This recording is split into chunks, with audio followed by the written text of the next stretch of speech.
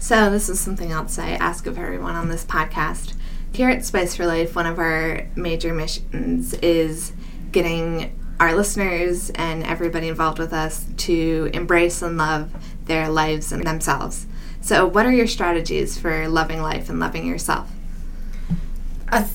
For me, it has a lot to do with positive affirmations and surrounding myself with people that are positive.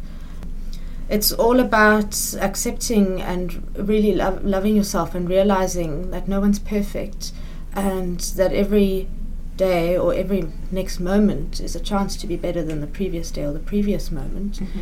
And to start basically designing the life you want. And that can be in your career, like I've been fortunate enough to start doing, or in your private life.